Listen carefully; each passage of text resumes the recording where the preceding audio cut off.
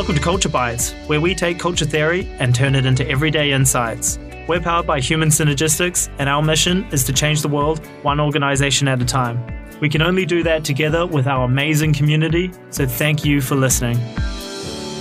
Welcome to Culture Bites. My name's Dominic Gawley. I'm a consultant with Human Synergistics Australia, and I'm joined on the show this week by Corinne Cantor. Hey, Corinne. Hi, Dom. How are you doing? Yeah, doing well. So I've brought you in. We've got a letter from a listener this week. So I thought I'd read that and we'll go. It's a really interesting topic. So it says, Dear Culture Bites, I'm a massive fan of your podcast. Thank you. And I have a curly question for you. Those are the kinds of questions we love. The big chestnut of trust. Our organization of approximately 800 employees has a very passive defensive culture, and a recent staff survey demonstrated an alarming absence of trust.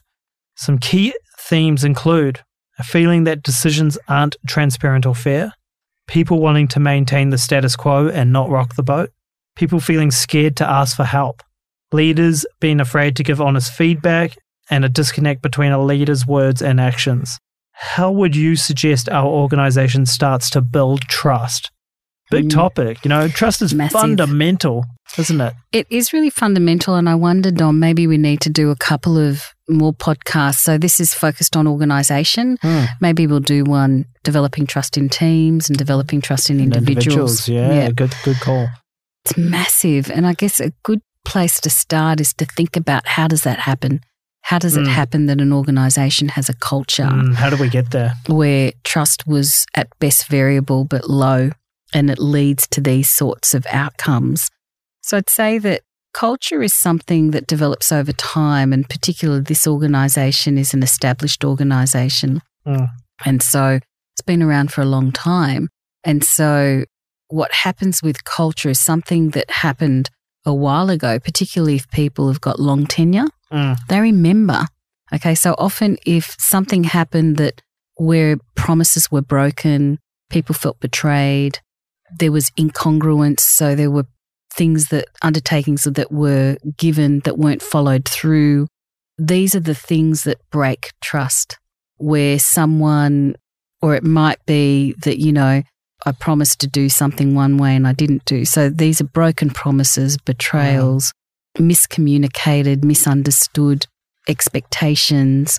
And they're quite serious issues, because at some level, whether it was meant to or not, people feel let down.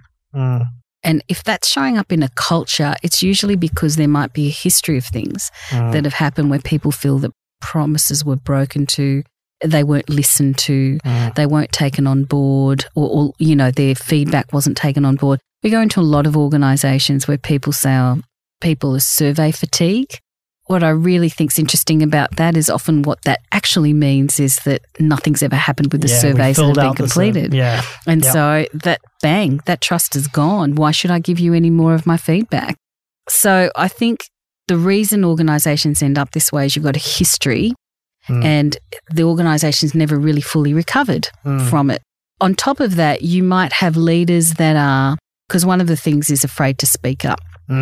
So sometime people learnt that if they did speak up, there were negative repercussions for it. Somebody might have been sacked, or they might have been embarrassed in a public forum. And so they learnt, okay, we're never going to do that. Now, it might have happened to one person, but 10 years ago, everybody saw it. Yeah. Okay. And when you see something like that, or when a story takes off like wildfire around a hurt like that, we feel it as if it happened to us. And so it's something that gets embedded in our memory, and we become primed. Okay, we start to become suspicious. And so what you need, how do you overcome that? You really need a very conscious decision by the leaders of the organisation to build trust. Okay, so first of all, you need the will to want to actually behave differently. And you need the will and the leader's commitment to make this a priority. The thing with leadership and culture, if a leader doesn't value rebuilding that trust, they're not going to adopt the behaviours or the practices or the processes that will help build that trust. Okay. And because it's an organization, one aspect is how leaders show up in their relationship with their teams, in their functions. And then the other aspects are the systems and processes and that you've got that are possibly embedding a lack of trust.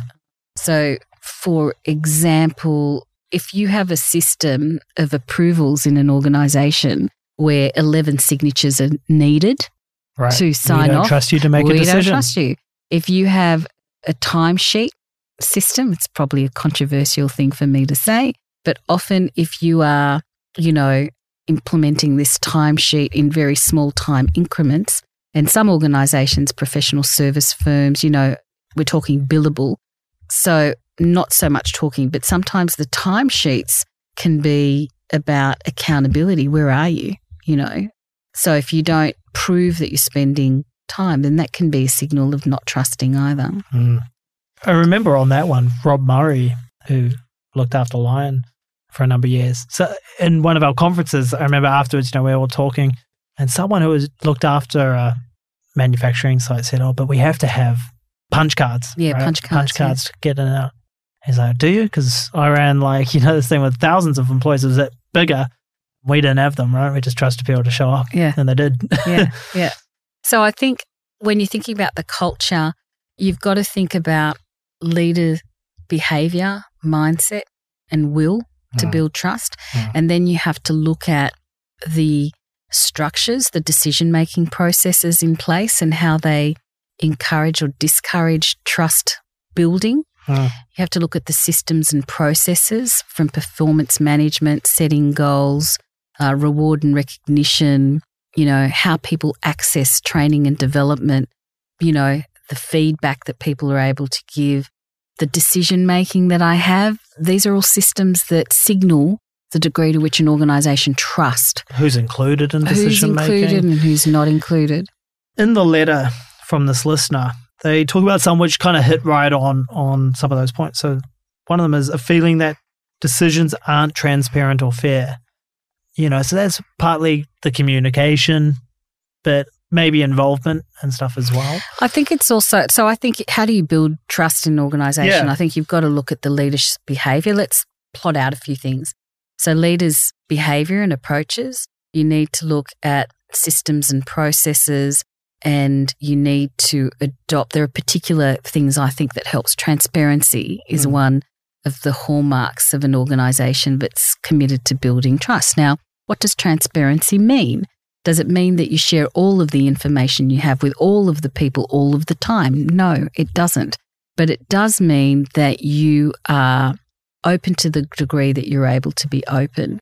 I think when transparency becomes an issue is when the organisation's behaviour is not congruent.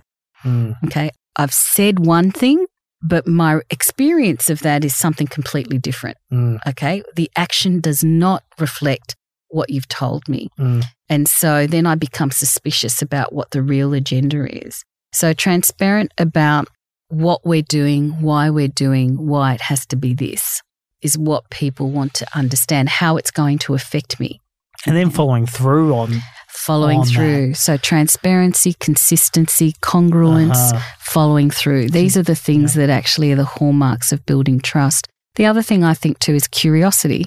If I'm curious about you, then I'm going to want to know more about you.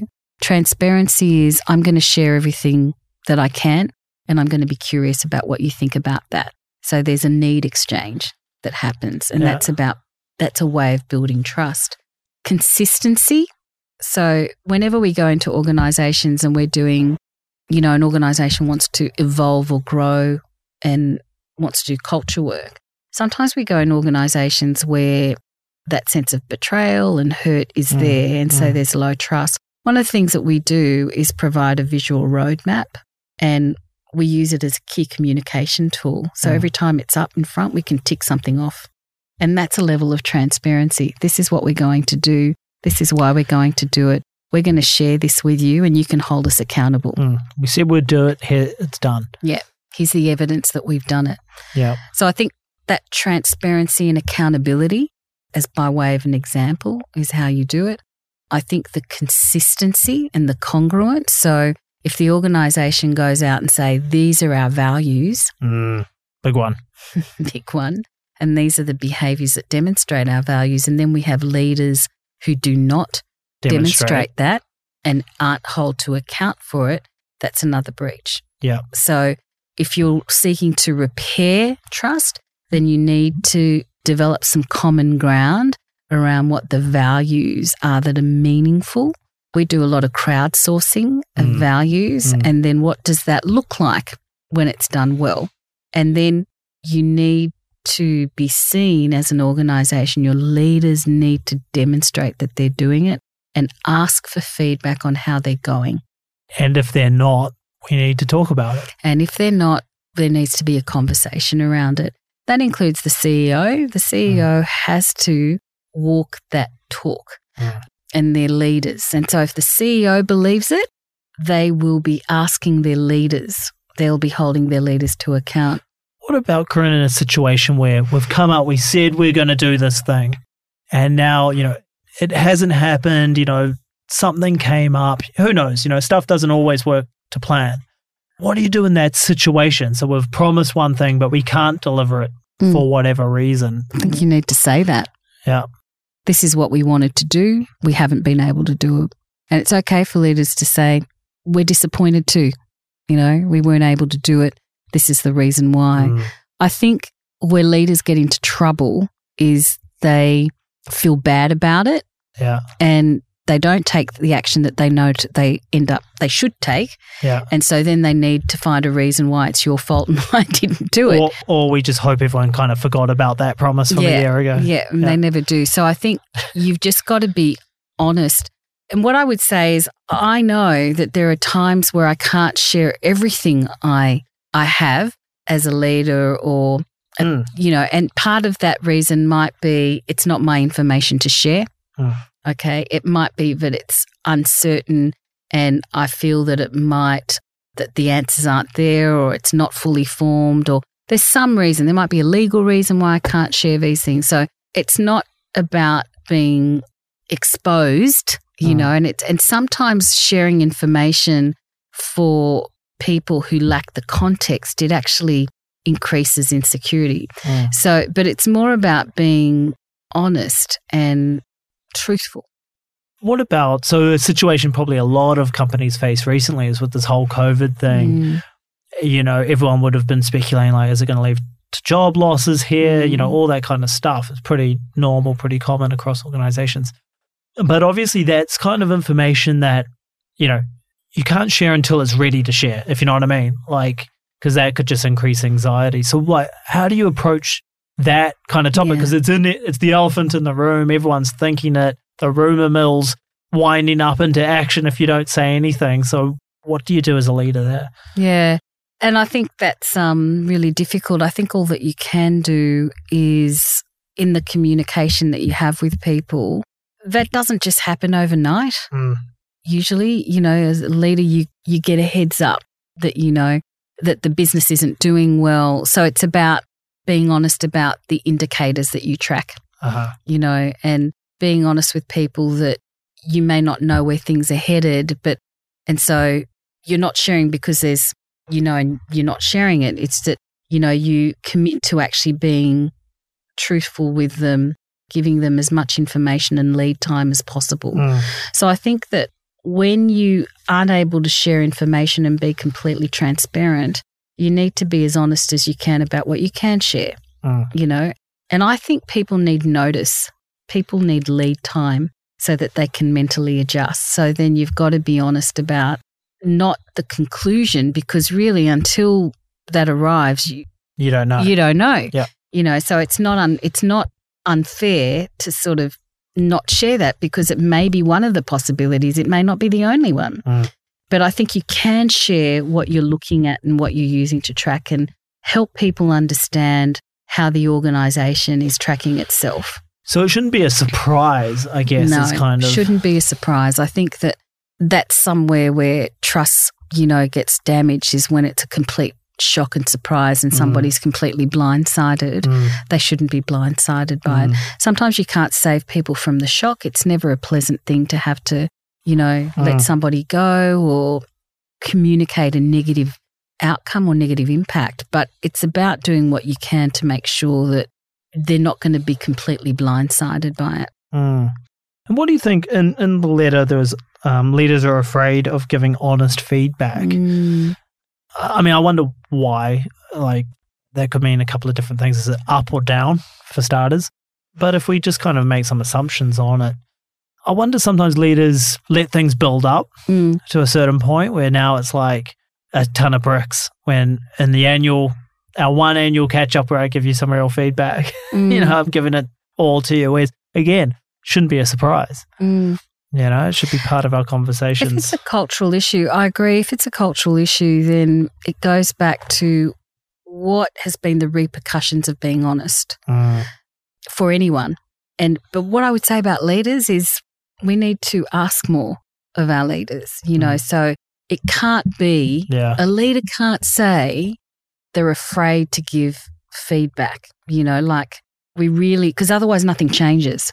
If a leader who has more autonomy than anyone, more access to resources than anyone, is afraid to give feedback, then that's a really serious issue. And let's assume that it's because, CEO, but we have to look at what is driving that.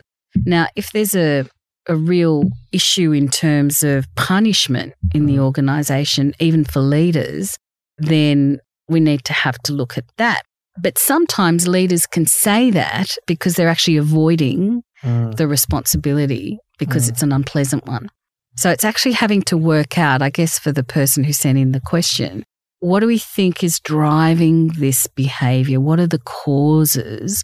What's contributing to this felt sense of lack of trust? These are the symptoms. What are the causes that are driving it, and how are we reinforcing it on a day-to-day level? And what strikes me as well, Corinne, is you're starting from a negative kind of bank account, if you like. Trust is in the red. So how do you go about building it back the deposits, up? How do you put the deposits in? Because it's harder to start from a negative versus a kind of neutral, if you see what I mean. Yeah. I think that often when trust is damaged, you can't go back and undo that damage. So you've got to accept you are where you are. You can't expect people or, to give you trust once it's kind of broken. Oh, that was in the past. Let's just clean slate it. It doesn't quite Very work like that. Very difficult for people to do that. I think what you can do is rebuild it. So to your analogy, they've had all these withdrawals and now they're overdrawn in terms of the trust bank account. And now it's about how do you deposit. So I think what you do is you're really clear about your goals, the values, the behaviours that are important, and you demonstrate how you translate those values into day-to-day behaviours, into systems and processes that reflect those espoused values. You're consistent. You do what you say you're going to do. You have systems and processes that involve people in setting their own goals, in providing feedback to their leader, in equitable access to development opportunities, in a transparent recruitment process where it's clear that there's objective criteria that's been set and that people have to demonstrate their ability to do that. So these are the ways that you actually build it. It's the essence of it is I'm going to say one thing and then I show you evidence. That has happened. Ultimately, that's what builds trust, is that you've done what you've said you're going to do and there's obvious evidence and clear indicators. And I think it's pointing them out as well. We talk about cultures formed by the explicit and implicit messages that people get about how they're expected to behave. I'm always a fan of trying to make the implicit explicit as well by saying, we've rejigged the hiring process, for instance, like you're talking about, because we want to do this, and like pointing it out so it's not just kind of left up to people to discover it. Because in a low trust organization, there's a narrative, there's a story, like the story of the person from 10 years ago that lives on. And so if you're going to change that, you have to kind of make it conscious, you got to make it obvious. So we talked a lot about the leaders, and we talk about the leaders because they're in a position to actually behave differently, do something different, sort of initiate change to systems and processes. Let's not forget that the culture has everybody's fingerprints on it. Yep. And so it's really asking people what responsibility they're prepared to take to anybody, everywhere. How are they contributing to a culture of distrust themselves? And it might be the stories that I tell you. So Dom, over the, making coffee in the kitchen, you've told me that your manager wants to have a chat with you, a catch up. You're feeling pretty positive about it. And I say, oh, better be careful, Dom. Okay. So you're feeling good about as far as we know, an honest attempt to want to have a conversation. And I come along and say, oh, geez, that's a bit strange, isn't it? They don't normally want a conversation with you. So it's really important leaders have a specific and very clear visible responsibility. Everyone has a responsibility. You need to look at how you contribute. Everybody contributes to this culture of distrust. What am I doing that reinforces it? Yeah. What can I do that might help build the deposits in the bank? I think that's such an important thing to say. And, you see it so often, especially in an environment that maybe has low trust. The moan session, the bitch session where we all go to the pub after work or, whatever, the in group, or your group, and we, trash leaders, we trash departments, whatever. Yeah. What are you actually doing? Because it feels good in the moment.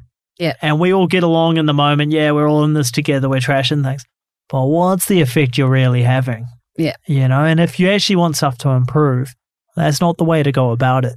And to your point earlier, it's like leaders have to step up and say things. So do people, right? So let's address it rather than backroom conversations, pub talk where we're airing the dirty laundry. But does that actually help us move forward? And I think it helps people get stuck. I think to be credible, people have to have the opportunity to say what hasn't worked and what's got in the way. Sure. But you want to live there, right? Yeah. Because if you live there, it can be an addiction that you're stuck in a world where you want to complain about things that never went well. I think that in a green culture in particular, people can get problem-centered. And so they're very good at identifying at everything that doesn't work. And you've got the twin thing of what will happen is a very strong identification of things that don't work and then waiting for somebody to fix it. Yeah. And so what is really important in that culture is to get people problem solving. So, identify with 5 things that need to be addressed within each business unit and then teach people how to problem solve, because sometimes people forget how to problem solve. I know it sounds like a crazy thing to say, but in a passive culture, sometimes they've forgotten the ability they have to influence an outcome. They don't think they have the agency to do it. And if you actually took them through a problem-solving circles exercise on a particular issue, so for every idea or issue that was raised, problem solve it so that you involve people looking for the solution versus just leaving you with, the problem. I think that's a really good way of helping a passive culture move into a constructive solution-oriented culture and giving them some tools and skills for getting there. But also sort of saying, there's that old saying of bring me a solution, don't just bring me a problem. I don't quite agree with it because I don't want people to feel like they can't raise things if they don't know what to do. But I do think that a positive thing that organisations can look at, apart, in addition to everything that we've talked about, it's a very practical thing, is teach people how to problem solve some of the issues that they're saying that are a problem. Problem solving at every level is one of the best things you can do as an organisation, I think. Cause it's achievement through and through. And humanistic encouragement because you're doing it together. Yeah. So I think that's probably what I would say is the most effective, one of the strongest proactive, positive steps that you can take to build trust. And I think, this is where the message comes in. You got to do both hand in hand. Leaders need to do what they say and say what they do. Because if you just go to problem solving, people hear, oh, well, you're trying to say it's just us, right? And they've got no role in it. So we got to do both. Yeah. Attack it from both ways. And I think too, just one of the things I remember, organisations often want to gloss over the problem. Yeah. The most important step forward is to acknowledge that there is one.